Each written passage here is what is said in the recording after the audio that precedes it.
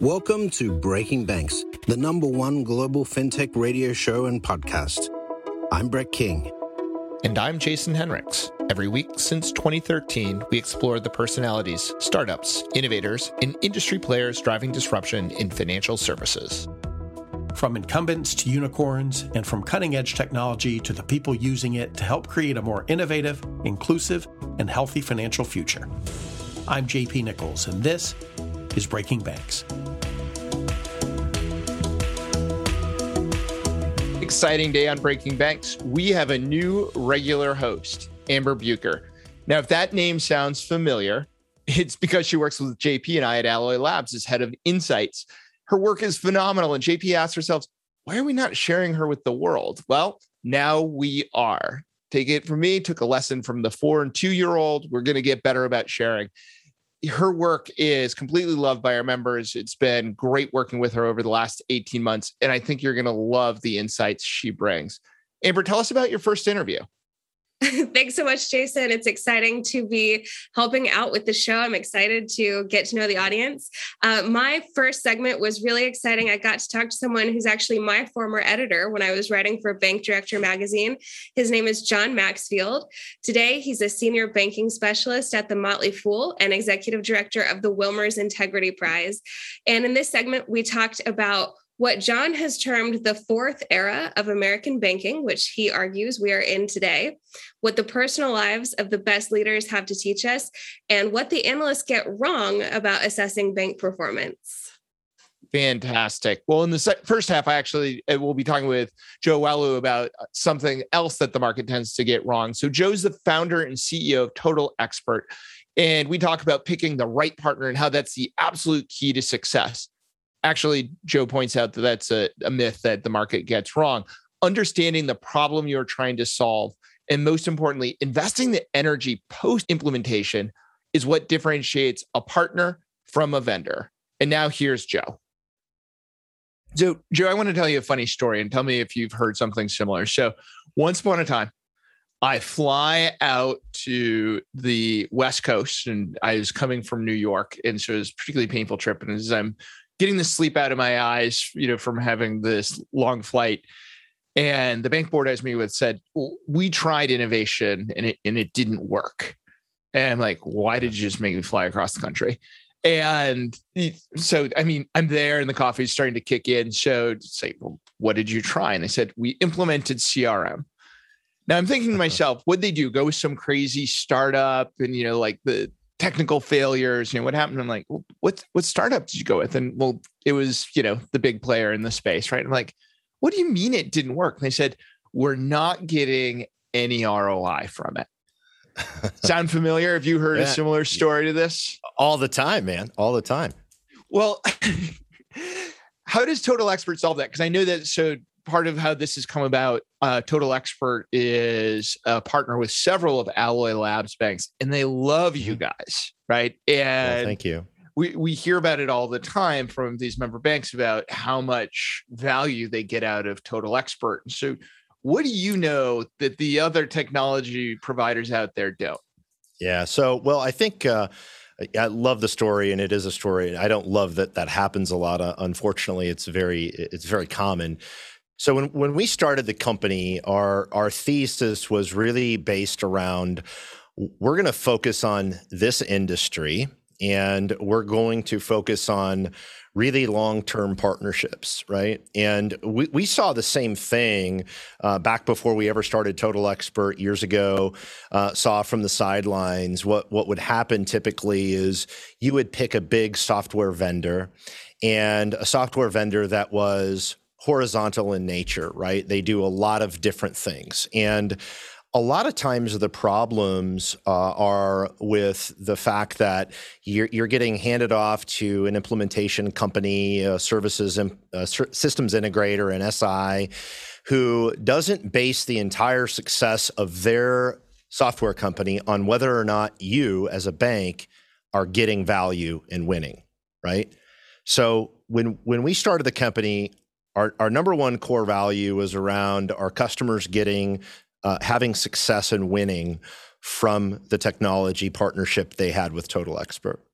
And so I always tell both our team and the customers, look, day one of the partnership is the day that you sign the contract, meaning all of the communication, all of the iterative things that you have to do to make technology and innovation successful kind of start then.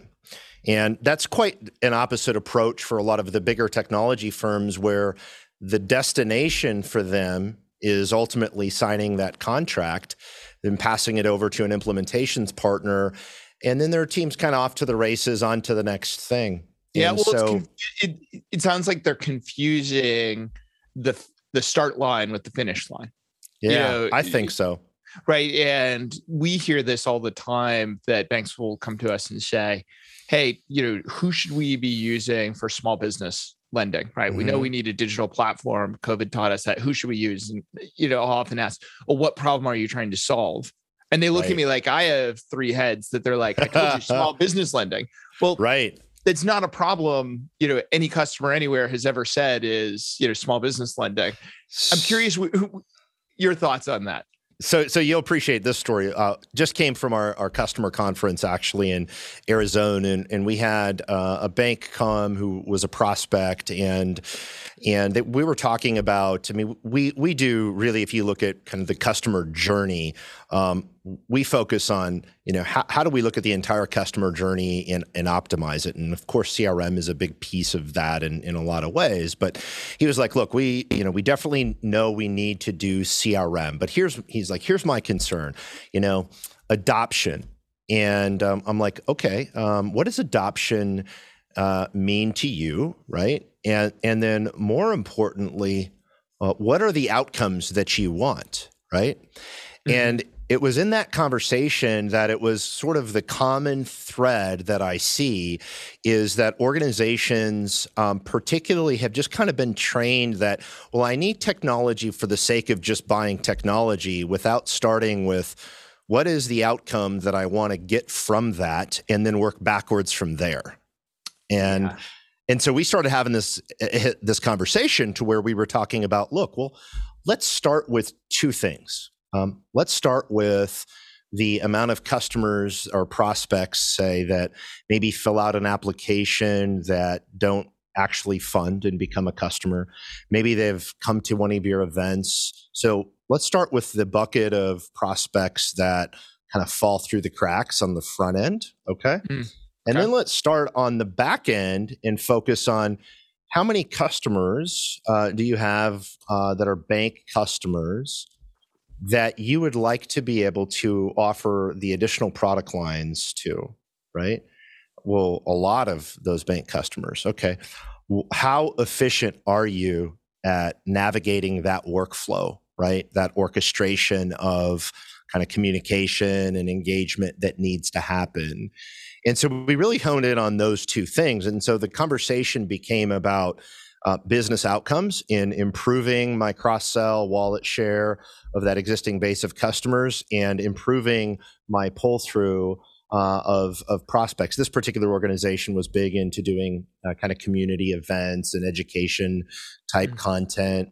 And so the conversation then evolved to, we were talking about those two outcomes of really improving the customer journey in kind of pre-customer and then post-customer, that customer lifetime value.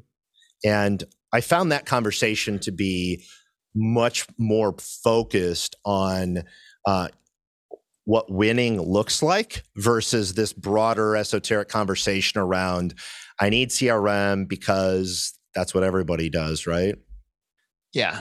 Well, JP's fond of saying, when you go to some of these tech conferences, it's like going to the grocery store hungry, right? You wander around, you're like, oh, everyone needs some of those. Some of that, some of this, some of that. And you don't, and then you get it and you're like, well, what do I do with it? And I'd say on the flip side, and what it was interesting to me that came out of this idea of, that what's measured is what actually matters. And too often, we see banks that, because they want certainty around what they're looking for, they're not looking at improvements and enhancements that are growing the top. Too often that ROI is on what costs can I take out of this system, right? Because it's more tangible. Yeah. That's true. And I think we look at innovation as, as something that it just doesn't ever stop. And if I think about it, depending on the level of organization, depending on the size and sophistication of the organization, and quite frankly, what resources they have internally to do change management, we always say progress is the most important thing. Right. And wherever you're at today, when you start a project, understand what sort of the initial chunks of value that you should be receiving, so you have some benchmarks, right? And I'll give you some examples. For us, it's we want to improve customer retention. We want to improve cross-sell. We have one customer that they had a lot of their credit card business that was going. Basically, people stopped using the cards, right? So one of their initial benchmarks they wanted to do was be able to engage as people stopped using those cards, be able to drive engagement there, right? So we had very clearly defined things of what winning looked like for them, and we chunked it out as part of kind of the process. So then when you go down this path, option A is like an 18-month sort of death march of an implementation, right? Which sometimes happens and, for a variety of reasons, but where there's not a lot of value in progress versus getting really clear on, let's find some milestones on measurable things that we can improve. And then let's then go build on that progress. And that's really been our approach. We found to be much, much more successful that way. Now, you brought up change management, and I think that there's an important aspect of this that is often overlooked, and say that too often when we fail to see an ROI come out of one of these partnerships, a lot of that can be chalked up to either a cultural mismatch or a failure to even address the cultural aspects. I'm curious what stories you can tell from some of your partners or around culture and the necessary cultural change. Wow, that I think we could probably talk a lot longer than what we had time for on that. But just a couple quick anecdotes on it. So culture is one of the biggest barriers to change, right? And here's why I think it's a problem, because so much of banking and lending and the markets that we serve, somewhere in the mix, there's a human being that has part of the responsibility to engage with a customer, and they have a relationship. Maybe there's a relationship manager, a private banker, a loan officer, whatever it might be, right? So you always have the human element in the middle somewhere. And you have to use bring the technology to enable that human to take care of the customer or do what you want them to do to change, right? And so they will always default, if given the opportunity, kind of people that have been used to doing things a certain way, they'll always default back to the way they've always done it. And also, it's much easier to not make any adjustments and not change than it is to actually do something that you're unfamiliar with. So we see that all the time. And so how we address it, number one, I think it's you have to really have a very honest conversation with the executives in the organizations and say, kind of here's what we see. Here's your team today. And it's, you don't necessarily go out and say, you need to go fire 20 of your people, which sometimes, maybe they should, but we don't necessarily take it quite that far. It's more about, here's how we think we can deliver the most value for you based on how you're set up currently, right? And then if you're willing to realign some things and bring on some key folks in certain positions to drive some of these initiatives, then you can experience kind of X, Y, and Z.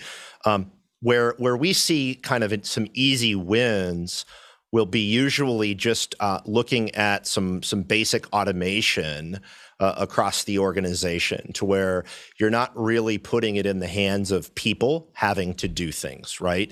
You can, if you've got a point person in IT and marketing, or the digital, head of digital somewhere, you can put some basic workflow and things like that in place, to where you can say, for example, a common one for us is we want to be able to take the data you have about your customers and then drive engagement and drive action and workflow off of that, right? So a common one might be, I mentioned the credit card example. It also might be, hey, if I'm in the lending side of business and interest rates are fluctuating, I can drive automation out to my customer. And in many cases, I can drive automation that is out to the customer on behalf of another human in the bank. So I'm not necessarily having them log into a CRM to make the change. I'm enabling kind of that workflow. That makes sense. And it's personalization that strikes kind of in two directions, right? It's personalization for the end customer, but it also is a personalization of sorts for your internal staff and the problem you're solving, right? You're tailoring it to their need. Now, let's pull on personalization for a second, because I feel like that is like the buzzword of 2021, or one of them right now, that people are like, oh, the future is personalization.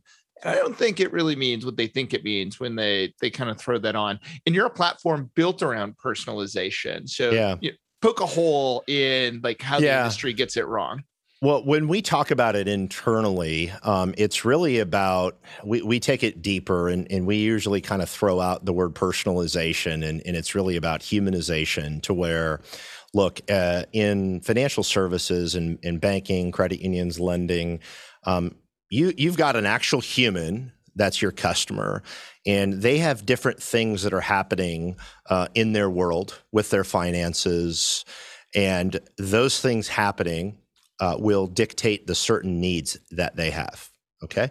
So if you can first seek to understand each of your customers based on kind of what they're doing with you, and in some cases, what they've told you, right? We do some voice of the customer things to where you're taking in what they're communicating back. If you can use those things to then communicate with them, it goes a layer deeper than just personalizing an offer, right?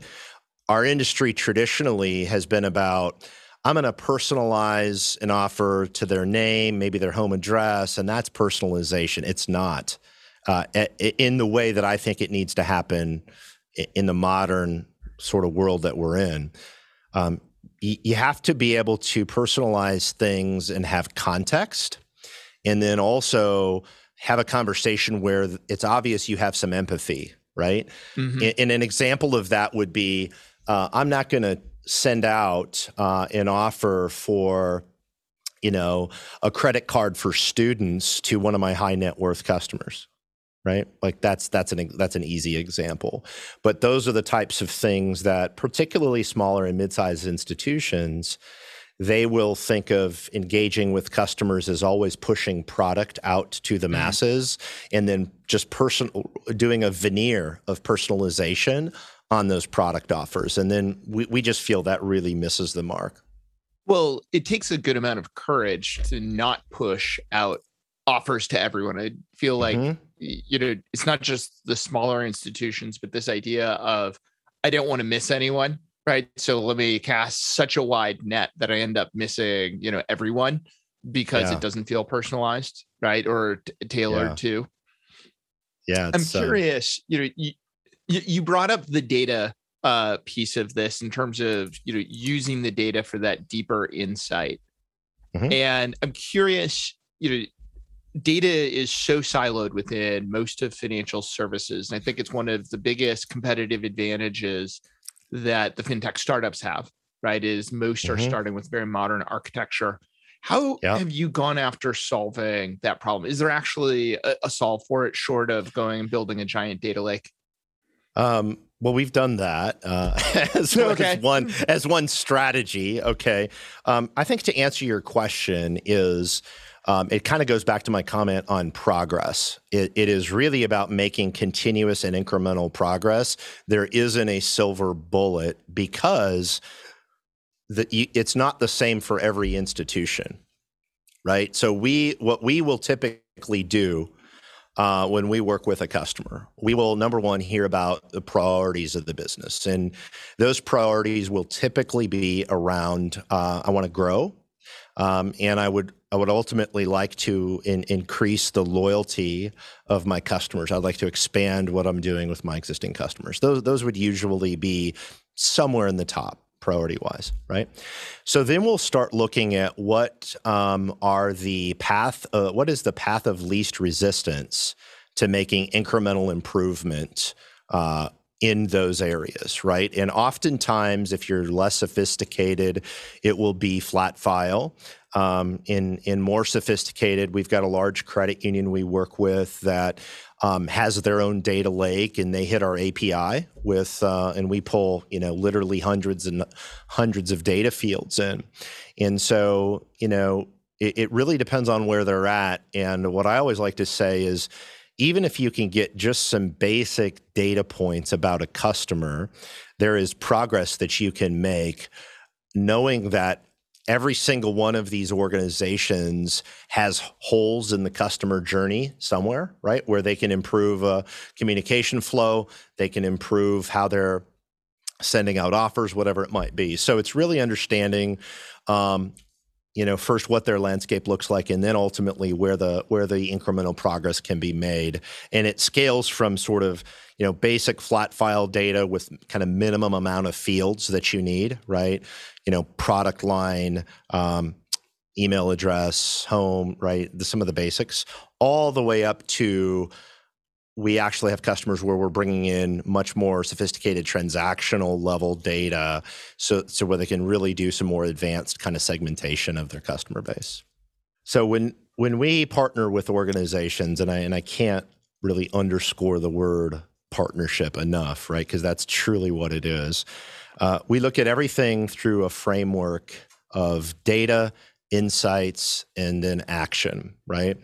And you can get key learnings, insights from data based on what you have access to, but where the value's created is then your ability to put those insights, the data and insights into workflow and actually outcomes, right? So I can then enable my frontline people, customer-facing teams with the right information. Here's what I should talk to a customer about.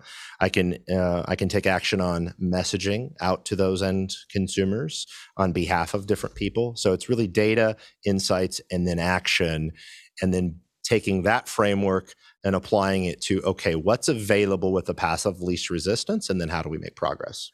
Well, I love that you called out the lack of a silver bullet, because when it comes to that insight and action, so often run into banks and even, fintech startups looking for the, this is the perfect idea or the biggest insight. This is the thing. And they keep searching for that and don't want to take action until they get there. I'm curious if you have any customer stories you can tell about just surprisingly simple things they did to start making progress. Oh, yeah. Surprisingly simple things. We have a bank right now to where they have, it's important for them. They have mortgage, they have commercial, they have consumer, right? And they have this large base of customers. And one of their core theses was look, we feel that retaining the customer for us, having mortgage applied to those customers is a key thing. Okay.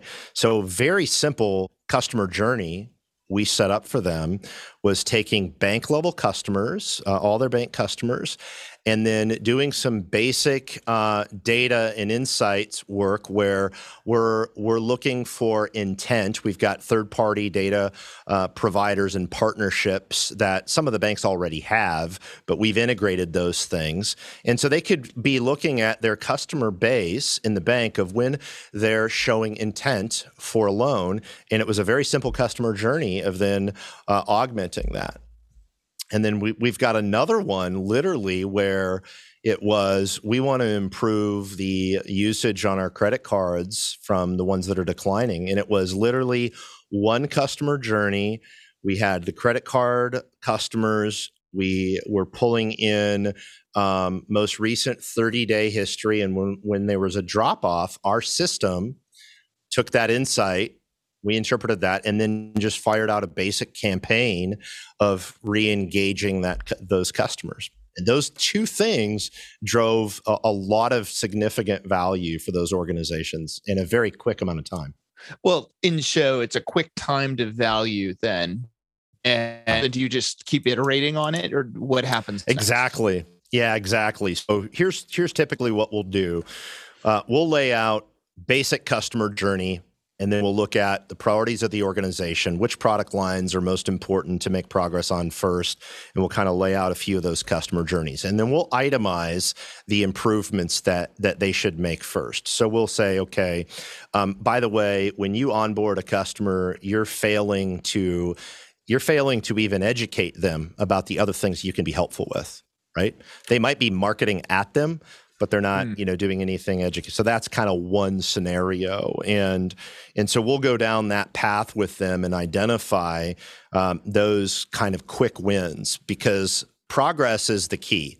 And then once you make those initial sort of 2 to 3 suggested customer journey wins, and this is, some of them are using the CRM capabilities. Some of them are just simply using our platform for the orchestration of the workflow, right? So once we get that first win or 2, then it's like, we'll have the next 6 months mapped out with them. And then usually that next 6 months will be, okay, here's the additional data that we should be pulling in. And then understanding, are there roadblocks to getting that data? And what are they? And then start navigating those. But I think the kiss of death for so many organizations with innovation is they fail to make progress and show value in a short enough amount of time, right? Yeah. And then it just marches on. Well, it's that quest for perfection, right? If I'm looking for maximal value, not time to value, we're solving for the wrong thing. Yeah.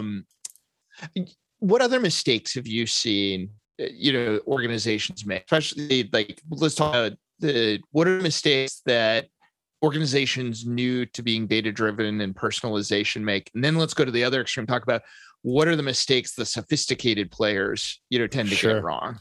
So just to make sure I got the questions right, the first question is, what do the organizations make about not being data-driven? Well, no. So if I'm trying to be more data-driven and use personalization, if I'm new to doing this, what are kind of like the, beginner mistakes that get made? Yeah. And then let's go to the other extreme and say, hey, you think you got it all figured out?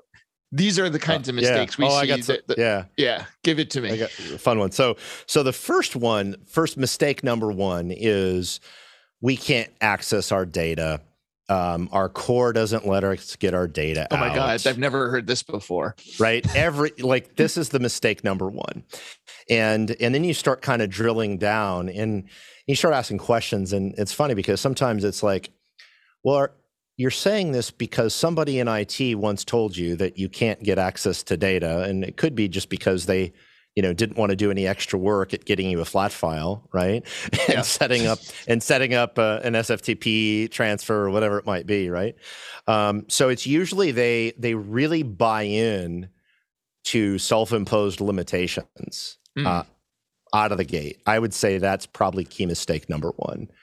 I literally was on a conversation with a top 20 bank last week, and I think they have this problem in spades. Like they just kind of they just see obstacles, and they can't get beyond like, okay, well maybe there is a incremental piece of progress that we should look at making, and it's like, nope, we can't get it. Our data's too siloed, and you and I both know.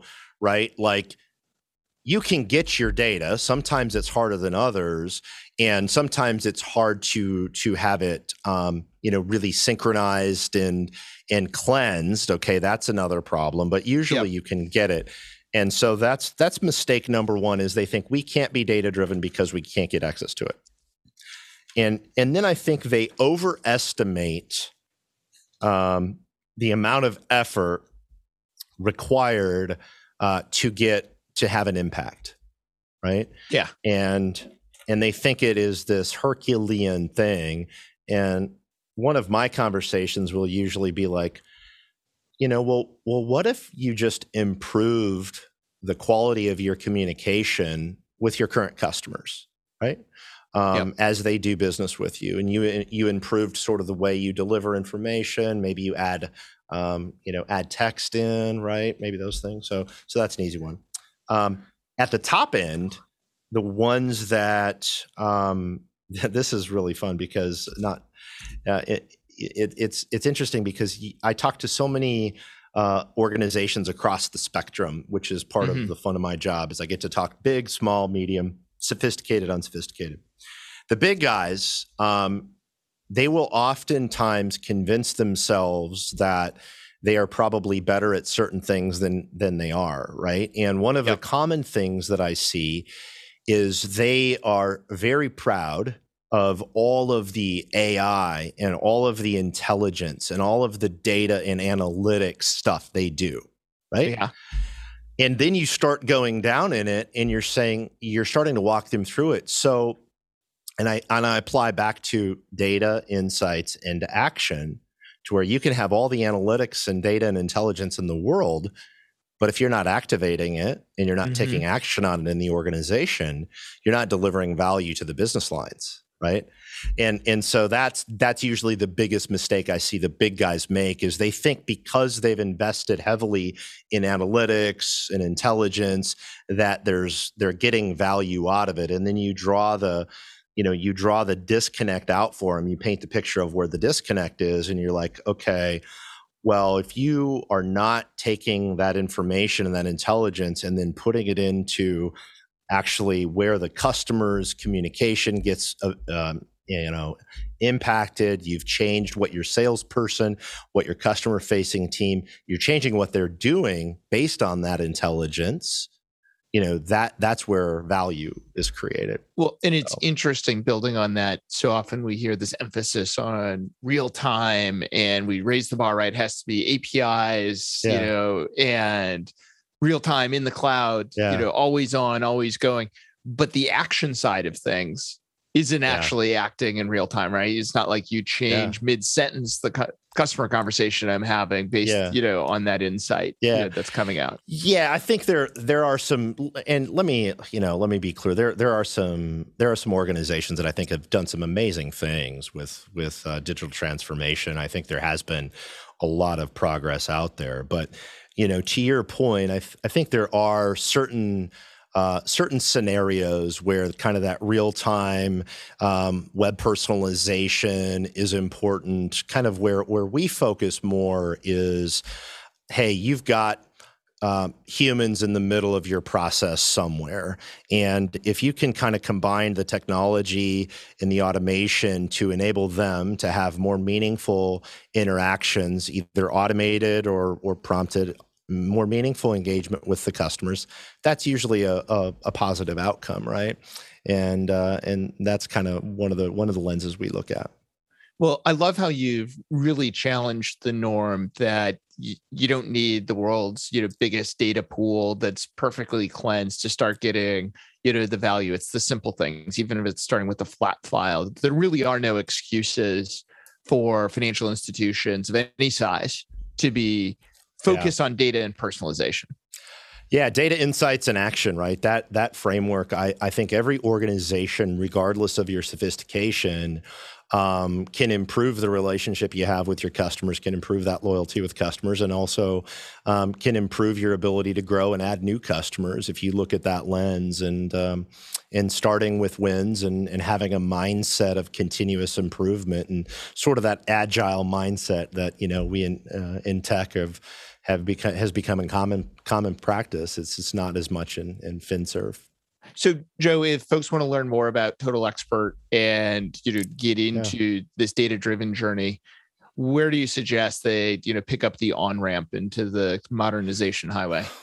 Yeah. So, first of all, always happy to have strategic conversations with leaders that might be listening.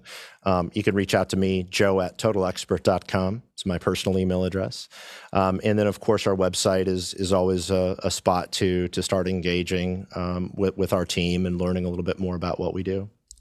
Great. Thanks for joining us today, Joe, and dropping some wisdom. Thanks, buddy.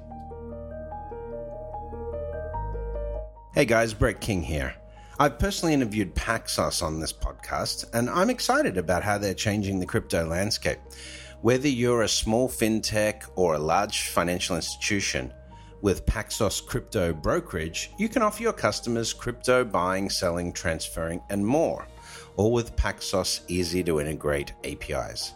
Paxos takes care of everything in the back end, from licensing, compliance, to custody and exchange. You can start offering crypto to your customers within months. With clients that include PayPal, Venmo, Revolut, Bank of America, Paxos are amongst the most trusted infrastructure providers for crypto and blockchain. I'm excited that more fintechs and banks are starting to offer crypto. The first ETF just announced recently, and Paxos Crypto Brokerage is the easiest way to get to market quickly and safely. To learn more, visit paxos.com/breakingbanks. That's paxos.com/breakingbanks. Have you ever felt frustrated when checking out online or making a payment over the phone? The Go-Kart team at FIS Impact Labs certainly have, and that's why they created a better payments experience. Go-Kart recognizes your email and lets you pay quickly anywhere, with no passwords and no long forms. You can pay faster for anything, even things you wouldn't expect like healthcare, professional services, and more. Go-Kart also goes beyond online checkout and allows you to pay easily by email, text, or with QR codes. If you sell products or services online or in store, find out how you can use Go-Kart to simplify payments and increase your sales at gokartpay.com/podcast. That's gokartpay.com/podcast. Go-Kart with a C. FIS, advancing the way the world pays, banks, and invests. Hi, this is Brett King, the host of Breaking Banks, and I want to tell you about the brand new book Richard Petty and I have coming out in November called The Rise of Techno-Socialism. This new book examines the philosophy of humanity as a species and how the 21st century is going to be the most disruptive, contentious period humanity has ever lived through. During the pandemic alone, we saw the wealth of the world's billionaires surpass $10 trillion for the first time. The richest 1% of Americans today hold more wealth than the bottom 90% and often don't pay taxes. Unemployment skyrocketed during the pandemic in 2020, but in reality, artificial intelligence could disrupt even more jobs, up to 80% of jobs today. The new industries we're creating will ironically face labour shortages because we simply aren't training our students with the right skills today. In the first 20 years of the 21st century, we saw protests double from the 20th century averages, while attendance at these protests climbed over 1,000%. At the heart of this is economic uncertainty about our future. And this is being amplified by the pandemics. It will be amplified by AI and automation, climate change, and of course, inequality. So how will the next 30 years play out? AI has the potential to disrupt, but also to reframe government, making big government small. Universal healthcare, free education, universal basic income, and massive mobilization of resources to mitigate climate change will all be part of the response needed to these seismic changes. The realization that humanity needs to work together may be the biggest lesson of all. In Techno-Socialism, we examined 4 possible futures, and 3 of those possible futures result in a chaotic and divisive world with rolling crises. But one possible future, what we call Techno-Socialism, makes possible an inclusive, planned and emerging society where broad prosperity is possible. The book is out for global release in November. Feel free to check out www.riseoftechnosocialism.com for more information on the book and where you can get your copy. I'd be very grateful for your support and consideration of this new book, The Rise of Techno-Socialism. Hi, John. Thanks so much for sitting down with me today. I appreciate it. It is a pleasure. So, John, you are speaking today at the MX Summit later this afternoon, and I wanted to ask you something in your presentation that really sticks out to me is this chart that you use that delineates all of the banking failures throughout history, and you use that to kind of visually break up the 4 eras of banking as you see them. So can you tell me a little bit about that visual and how you came around to using that in this presentation? So one of the things right now that people are talking a lot about in the banking industry, and this actually isn't unique to right now, this is the conversation that has gone on kind of reoccurring times kind of throughout the last 100 years, is that banking is in this period of intense disruption, and that the banking that we know or we used to know is no longer going to be kind of the banking of the future. And so it's really important to test theories like that and to test ideas like that, because it will dictate how CEOs, executives of these organizations, the decisions that they make and the strategies that they implement to like the direction that they're going to bring their banks in. And so you have to know, like, is this true or is this not true? Are we entering this new era of banking that things are actually different? So you do actually have to make these huge investments, totally change kind of the culture and the model of your bank. And so the only way you can really test that is you have to go back through time, and you have to look and say, like, okay, if this is a new era, what was the last era? What were the characteristics of the last era? What were the characteristics of the eras before that? And then you can kind of get a sense, like, okay, are these like false positives, like, you know, all these things that people are talking about, or is it actually real? And so this chart, the chart of bank failures going back to, I think it goes back to 1865, which is right around when the modern American banking era began, because there was a whole bunch of like laws that were passed in the midst of the Civil War to help pay for the Civil War, but like that's where all of our banking laws came from. So you go all the way back there, and what you see is that you look at these failures, and the failures, this period in the Gilded Age, so that period after the Civil War all the way up to the Great Depression, just like failures all the time, major banking crisis every single decade. Well, in the Great Depression, you had FDR comes in, passes these new laws, has the FDIC, so you have deposit insurance. The Federal Reserve actually came a little bit before that, but they really started to understand what they were doing in and around the Great Depression, particularly kind of the latter half of the Great Depression. And so that period, you look at that, so that period ends after World War II. Then you have this period of calm where like nothing is going on in the bank industry, no failures, no risk taking, and stuff like that, because all these leaders of these banks just lived through the Great Depression, so they don't want to go through that again. So you have this period of calm. But then you have the Yom Kippur War in 1973 kind of changes everything in the banking and the financial services industry, because you have this very acute inflation. The Federal Reserve comes in, jacks up interest rates to 20%. All these things happen, and then you have this causes all these bank failures, and the regulators and the policymakers come in, change the policies, change the laws, all these different things. So that's really the era that we were living in from 1973 until about 2008 was the last era that we were living in. And so then the question is where are we now? Are we still a part of that era, or are we part of a new era?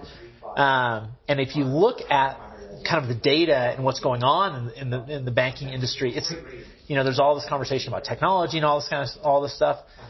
But technology is a byproduct of these other trends, and there's two principal trends. The first is that because of the regulatory changes that were made in response to inflation and high interest rates, banks could then go out and buy banks in other states. They could then have branches, all these different things. So you have this huge consolidation boom. So we have now, like, you know, I think we're at 5,000 banks now. So there's dramatically fewer banks than we used to have. So there's like fewer ways to grow now because there's fewer banks to buy. The other side of that is that if you look at a chart of interest rates, going back over 100 years, there was this spike in and around the early 1980s, and ever since then it's been coming down. And so what happens when interest rates come down like that and hit rock bottom as they did after the financial crisis and then again last year, it makes it much harder for banks to make money, because the rate that they effectively sell their money at by making loans is much, much lower.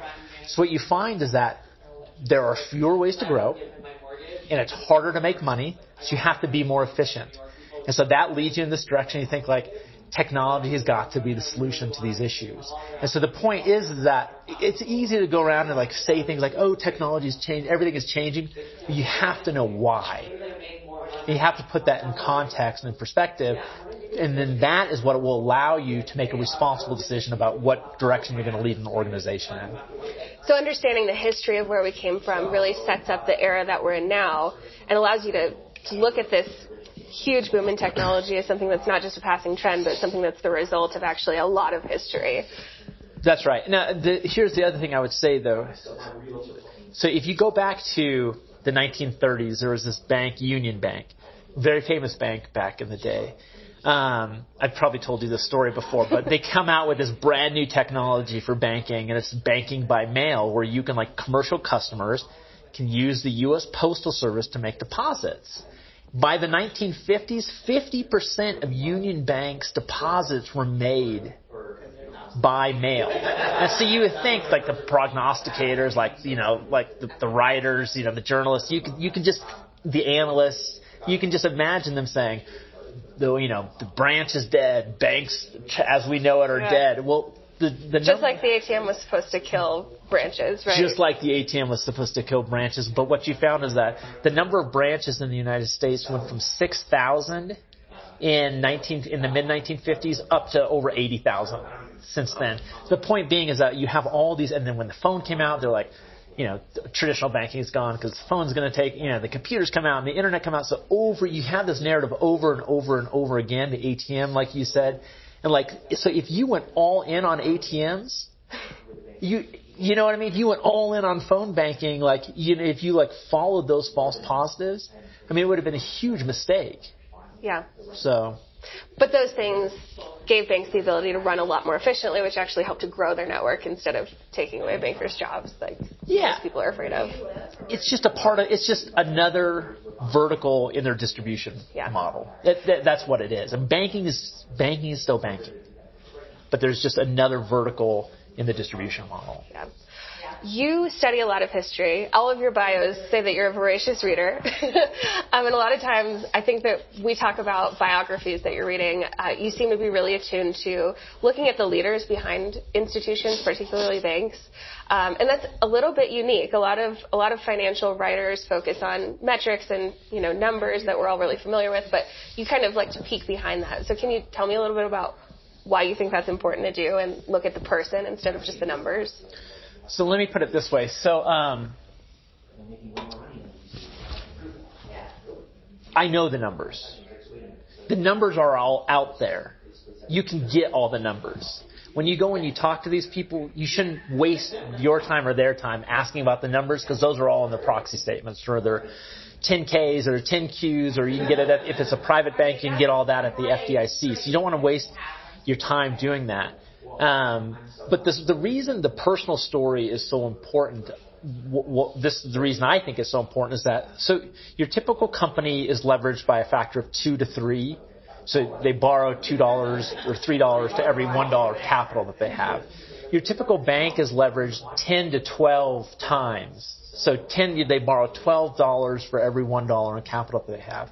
Now, that is an incredibly lucrative business model if done right. I mean, you can compound at an incredibly fast rate. So let me just put that in perspective. Like, all you have to do as a bank, because of the leverage, is you just have to earn really just quite average returns, a 12% return on equity, and you double your investors' money every 6 years. That is an incredibly fast way to compound. I mean, that's a very fast compounding. So that's the benefit of leverage. But the detriment of leverage is that there's no room for error. When Washington Mutual failed in 2008, when it was seized by the FDIC in 2008, its non-performing asset ratio was only like 3.6%. So the way you can think about that is that it basically got a 96.3% or 96, what was it, 3.6, so 96.4% on its test, and it still failed. And so you have to say, okay, the decision making in these organizations has got to be so accurate and so good. And so then you have to say, where does good decision making come from? And then you have to dig into, like, who are these people? What is the context through which they're making decisions? Where do they come from? What do their parents do? Who are the people? Who are the influences? What do their parents do? What do their parents do? Who are the influences that they had along the way? Like, all of those things. That is, if you really want to understand how to build an exceptional bank, you have to dig into those personal elements. Let me give you an example, a very specific example about what your parents did and why this matters. So you know that I'm really close with the folks at M&T Bank. So M&T Bank in 1980, a guy by the name of Robert Wilmers, his dad died. His dad was this CEO. He was the president of this this multinational conglomerate that invested in principally electrical companies and transportation companies all over the world. And then they would just, it was basically like a holding company. Very similar to actually what banks do when they like go out and buy all of these other banks. So he was this really successful guy. Well, he passed away in 1980. Well, Robert Wilmers was basically responsible for investing the family's money, the inheritance. Okay. So he goes in and buys with a few other compatriots, go in and buy about 20%, 23% of M&T Bank, which was just a small bank at the time. But then he grew it into this one of the largest regional banks in the country. In fact, they're in the middle of a really big deal right now, and it's going to be an over $200 billion bank. It's a huge bank. But the reason that Robert Wilmers was so good is because every single bank that he bought, all those deals he did were excellent deals. In every crisis in the industry, 1987 when the stock market crashed, the S&L crisis in the early 1990s, all these crises, the financial crisis, all these crises along the way, Robert Wilmers would go and he would just wait. He would watch those crises, and when the crisis struck, he would just go in and buy great banks for literally like pennies on the dollar. And so you say, like, where did he learn that? Well, he learned it from, he passed away at the end of 2017. I believe he learned that from his father, because that's exactly what his father did. Okay. And so that's why that kind of stuff matters. And so, and just kind of a tail end of that is that the new CEO of that bank, he's one of only 4 black CEOs of a Fortune 500 company. Renee Jones. And so, like, you have to wonder, like, how did this guy, like, break through that barrier? Mm-hmm. You know what I mean? And so then you got to dig into his parents and his growing up. And so, like, it really helps you understand. It fills out all of that picture for you to understand, like, kind of the components of decision making. Yeah. So leverage is beneficial, but also really difficult to wield correctly. Banks can't afford to move fast and break things, so you have to know a lot about the people that are running those institutions to be able to analyze how they're going to approach challenges as they arise. Yeah. And you and I have talked about this before, but, like, I have a very set kind of sequence of questions I go through when I talk. For whatever reason, I have no idea why they talk to me, but it's amazing. I get to talk to these amazing people, and you go through this I go through a kind of a set sequence of questions, and they're questions that these guys never get asked. Mm-hmm. And you think, like, why are other folks missing this element? And I think it's because it's more subjective. It's harder to nail down. You know what I mean? Yeah. It's just harder than looking at a proxy statement and saying, like, well, or a 10Q or a 10K and just looking at the numbers, because they're just so black and white. So you're a senior banking specialist at the Motley Fool, and you're saying you use this kind of background information, the personal lives of the leaders of these banks, to actually help you analyze an institution. 17,000 banks have failed since the Civil War. Okay, so, like, why did they fail? They failed because of bad decisions. Like, if you want to understand the industry, you've got to understand the decision making. You know what I mean? Or else, like, you can get my family. I come from a family that we've been investors in banks for many generations, and so, like, you have to understand. Let me give you another anecdote. I don't think I've ever actually shared this story, but so my family was an investor in a bank in Colorado. They went in and bought a charter. We were one of the large investor groups that went in and bought the charter. And my parents were sitting down with the CEO one day, having lunch, and he shared that he thought the planet Earth was 2,000 years old. Well, that bank eventually failed. And so you say, like the decision making that would lead someone to think that the planet Earth is only 2,000 years old, maybe those aren't coincidences. Yeah, maybe get to know that guy a little bit better before. Yeah. Yeah. Well, that's really interesting. When you look at it that way, leadership and those personal qualities, that can apply to any industry. And I know that you're really passionate about talking to folks from other industries. I think you're working with like a famous chef right now. You're collaborating with a great photographer. So tell me a little bit about those other kind of forays that you have outside of banking and how they help you bring information back to bank leaders. So like if you want to advance kind of the frontier of anything, you can't do it within that thing. You have to like either have your own brilliant ideas, which I mean like those are hard to come by, at least in my experience, or you have to triangulate from elsewhere. Yep. And so what you do is you look from other places and you try to triangulate. So like this chef, I'm working with a photographer on this big piece on this famous chef in New York. So you say like, how is it? I mean, every single dish that a kitchen has to put out at these top restaurants has got to be exceptional. Every single one. Every single dish has got to be exceptional. And some of these kitchens have like 20, 30, 40 people in it. And then you have your waiters and your waitresses. And so you have all of these moving pieces. And you say like, how do they like just consistently produce excellent results? And like, it doesn't matter if you're cooking, it doesn't matter if you're like cleaning cars, it doesn't matter what it is, like that thing, if you can isolate that thing, you can apply it in any context and anything. Yeah. So consistency is the big one from the chef. You've got to coordinate all, making sure that it hits the table at just the right moment, peak freshness. That's a lot to coordinate, and so consistency is really key for those folks. And also like just how do you be, like what is the difference between this amazing chef and your typical chef? Like what is that thing, that it factor, whatever you want to call it? Like what is that thing? And what you find is that, so I'm now doing this Wilmer's Integrity Prize thing where we go out, we research these people doing this amazing stuff in the nonprofit world, and we give them money, just kind of like to recognize and reward them. And we've really kind of approached it from the perspective of, we're going to take the same analytical approach we took in banking, and we're going to take that same analytical approach and apply it in the nonprofit world.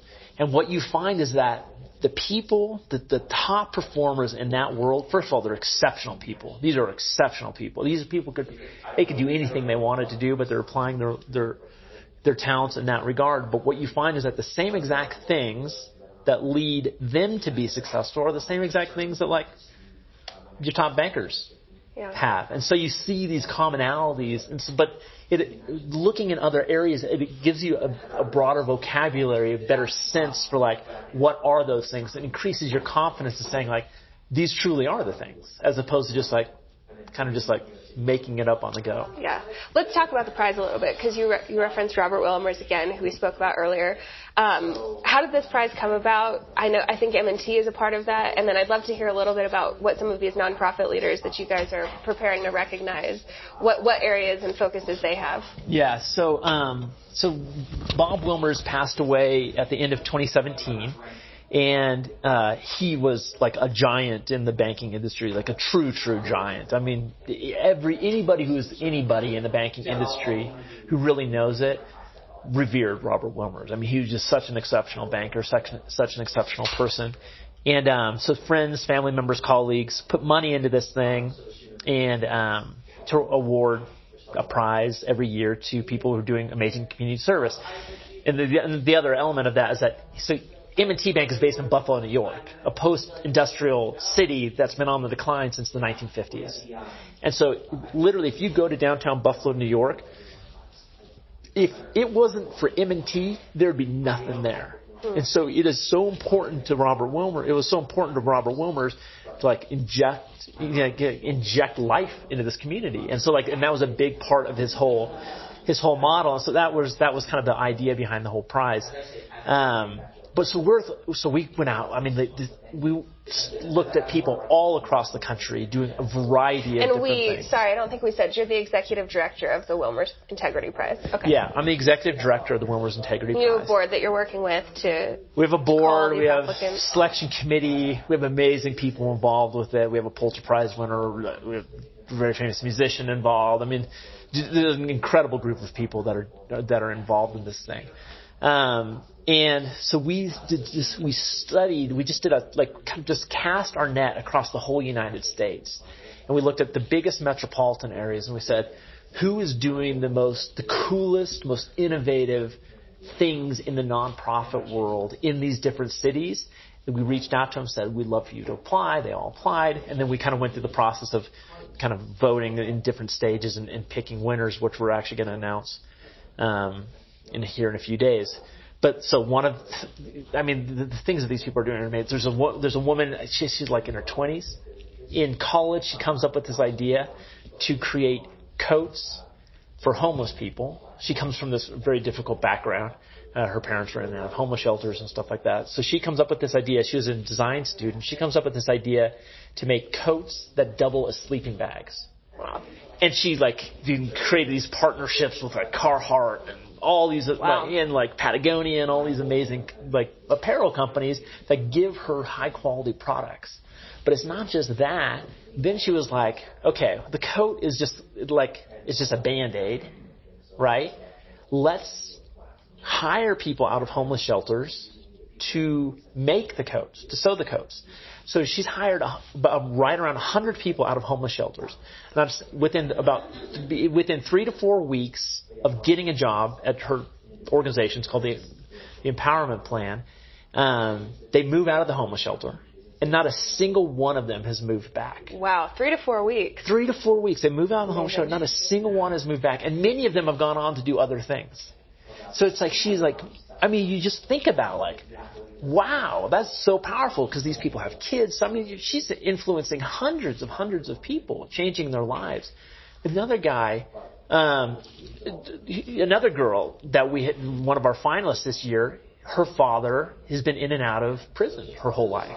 And when she was applying for college scholarships, she realized that there were no college scholarships for kids of incarcerated parents. So she just started her own thing. So she provides scholarships to these kids of incarcerated parents. And so you have another guy who takes all these computers from these large corporations that would just throw them away, brings them in, fixes them, thousands of these things, thousands and thousands of these computers, brings them in, fixes them, and then gives them for free to low-income households. And not only that, he then goes and develops a partnership with, I don't know, T-Mobile or Verizon or which one it is. But this I think it's T-Mobile, also gives them free service, free internet service. Wow. So these are at-risk, low-income households with kids who didn't have internet and didn't have computers. And this guy, literally thousands of these things. I mean, it's just remarkable what these, and he comes up with this idea in his 20s. I mean, it's just remarkable what these people are doing. And these are all incredibly innovative people. I think that's something, I come from a nonprofit background. I worked for a nonprofit that helped low-income artists. And when you're a nonprofit, you have to be so scrappy. You have to be so efficient. And you have to be really innovative. You have to be able to take a problem and look at it from all the different angles to find a solution to that, which I think, to bring this all back around to banking and take it home, what you're saying about this era that banks are in now where, margins are getting tighter, things are getting more difficult, but we have this amazing tool in technology that really has unlimited potential. Maybe we can innovate our way out of some of these tight spots like your nonprofits have. Yeah, well, I mean, we're not riding around in horse and buggies anymore. Yeah. You know what I mean? So that's the thing. Let me just kind of put a bow on this to kind of wrap it into the banking thing. We picked 5 finalists for the prize this year, and then we're announcing 2 winners in a few days here.